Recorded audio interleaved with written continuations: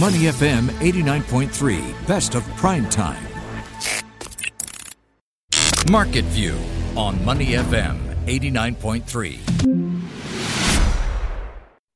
You're listening to Money FM 89.3, and we are about a week away from the release of earnings, much awaited earnings from the big three banks here in Singapore. But before that, we want to take a closer look at some of the credit metrics for DBS, UOB, and OCBC. And we want to take a little bit more focus on OCBC and the relatively more conservative stance towards managing their surplus capital. An interesting report from Bloomberg Intelligence that took a look at OCBC and also why they're being conservative, if it is a harbinger, at least, of potential inherent weaknesses in Singapore's second largest bank versus some of their peers. Well, today on Money FM 89.3, we're pleased to be joined by Ms. Rena Kwok, who's a credit analyst at Bloomberg Intelligence and one of the authors of that particular report. She'll also be giving us a broader a view, at least, or bird's eye view of how the banks are looking credit-wise ahead of their earnings releases next week. Rena, thank you so much for joining us once again. Glad to hear you and your loved ones are so safe and in good health during these times. And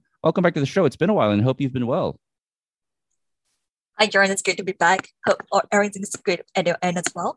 All right. Everything is good and fine and dandy on our end here. And a lot to really parse through with regards to this very interesting report. Now, before we get deeper into OCBC, I want to take a bird's eye view of Singapore's lenders. You've highlighted in that report that Singapore's lenders are actually in a good place with surplus capital that can be used to more efficiently improve their return on equity. How did the banks build this surplus capital over the last couple of years, and how can this be used to bolster ROE, as you've pointed out in the report? Thanks for the question, John. So we think that the Singapore Bank's robust capital position is actually bolstered by their resilient internal cash generation. Now, we actually think that local lenders, the strong credit profile may actually allow them to stay on the hunt for more acquisitions to fuel growth outside of Singapore amid the saturated growth and rising competition from the digital banks in Singapore. All right. Now, that's interesting enough, but that gives us a great way to go into OCBC and one of the main theses of the report. Now, at first glance, OCBC may be seen as being more stable given slightly higher CET1 ratios, but you've noted that this could reflect actually a need for higher capital buffers to offset possible inherent weaknesses. What leads you to think that OCBC may have more weaknesses versus their peers based on your research? Thanks for the question, John. Now, this is pretty interesting. So we actually think that OCBC may hold a higher capital buffer versus its peers as it needs to conserve capital at the standalone level to comply with the regulatory requirements, given its lower cash dividends received from its associates and its investments. Now, this is despite the modest capital use on its moderate risk appetite, loan growth, and credit risk. If we take a look at the consolidated data, OCBC dividends received from its associates as of first half 2021, that amount dived to 12 million SGD, a fraction of 72 million SGD a year ago. And this issue seems to be present for a while. If we take a look at the dividend payout ratios of OCBC key associates, Bank of Ningbo and Great Eastern Life, their dividend payout ratios were at a pretty low range of 20 to 30 plus range in 2018 to 2020. And OCBC consolidated cash and cash equivalents over its total assets, also like that of the local peers. This, of course, highlights that there is some weakness coming from their associates that perhaps is keeping them a bit more conservative, OCBC at least.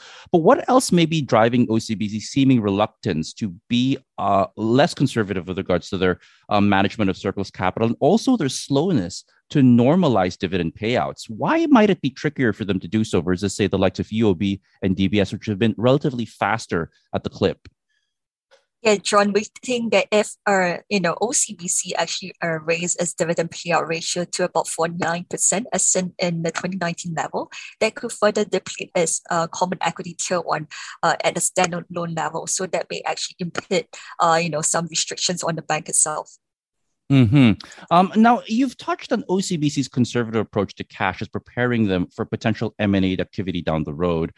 Their counterparts, though, like UOB and DBS, have made significant deals recently. We only have to look at UOB and their acquisition of Citigroup's ASEAN assets, DBS buying Citigroup's Taiwan operations also. But you've highlighted that this might have an impact on credit metrics and ratings. Can you help us understand what this might mean with regards to its near-term impact on credit metrics for Singapore's lenders? Now, we actually seen that, post the acquisition of the Citibank retail assets, UOB was actually rated a negative outlook by Fitch.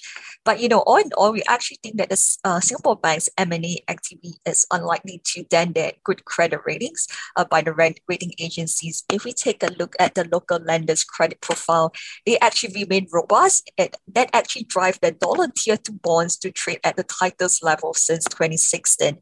Now, for SG banks, ratings by Fitch could be pressured if the leverage ratio and common equity tier 1 capital ratio fall materially below 7% and 14% for a sustained period. But the recent acquisitions by DBS and UOB impact on capital was relatively modest, about 70 bips or so. And we expect DBS and UOB's capital position to strengthen over time, driven by their resilient internal capital generation, led by their diversified revenue sources. No, we're still speaking to Rena Kwok, credit analyst at Bloomberg Intelligence here on Money FM 89.3. Now, this could have a bit of an impact on credit metrics in the near term, but you did highlight earlier on that the management or that Singapore's banks are in a good place with a surplus capital to increase return on equity because it could position them to make future acquisitions down the road. What are some of the benefits of these recent acquisitions, though, for the Singapore's lenders that have made them?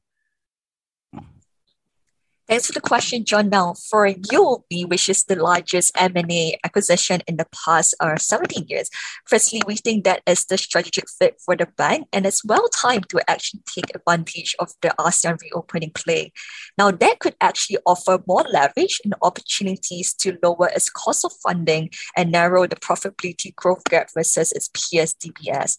Now, if we take a look at UOB's acquisition of Citi's assets, so Citi assets is actually more focused towards the higher margin unsecured products, which that may leave UOB's revenue, while credit costs could stay manageable as UOB leverages its risk management expertise as proven by its good through the cycle track record.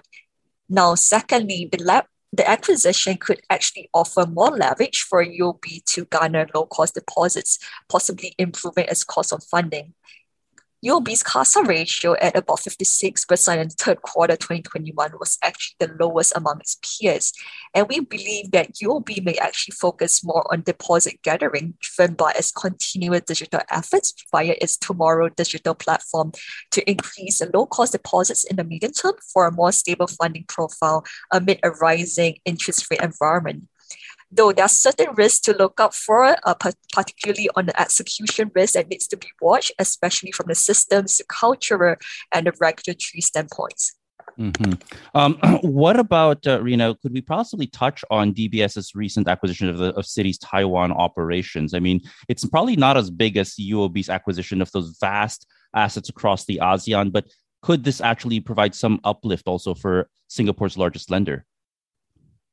Yes, John. So for DBS, well, it's a smaller acquisition as compared to UOB. That would actually help to strengthen its franchise toward its Greater China and ASEAN flows. Now, the acquisition is focused mainly to drive the wealth management unit. So we actually think that could actually further improve DBS market dominance in the wealth management space and over the medium term as DBS grows as a revenue driver. And despite all of these acquisitions and whatnot, you do think that that the credit ratings and the standing of the credit quality list of the three banks is fairly intact and they can weather any possible near-term challenges despite some of these acquisitions and their varying stances to managing surplus capital. We do hold a positive view on the Singapore Bank's capital profile, and we think that they may remain robust even with all these acquisitions made because they are done at a prudence level, and their capital will actually strengthen over time with their increased profitability outlook that we see from various revenue sources. And that is actually also evident in the bonds they are trading at right now, which the Z spreads are actually trading the tightest since 2016, as mentioned earlier.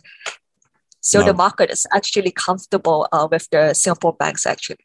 Rena Kwok, Credit Analyst at Bloomberg Intelligence, thank you so much for joining us today on Money FM 89.3 to share your recent report on Singapore's banks and helping us at least also take a closer look at OCBC and why they've been a bit more conservative as compared to some of their peers. As always, Rena, I wish you and your loved ones continued health and safety during these times. And we look forward to next time you can join us on the show. Meanwhile, stay safe and have a great Tuesday ahead. Before acting on the information on Money FM, please consider if it's suitable for your own investment objectives, financial situation, and risk tolerance. To listen to more great interviews, download our podcasts at moneyfm893.sg or download our audio app. That's AWEDIO. Available on Google Play or the App Store.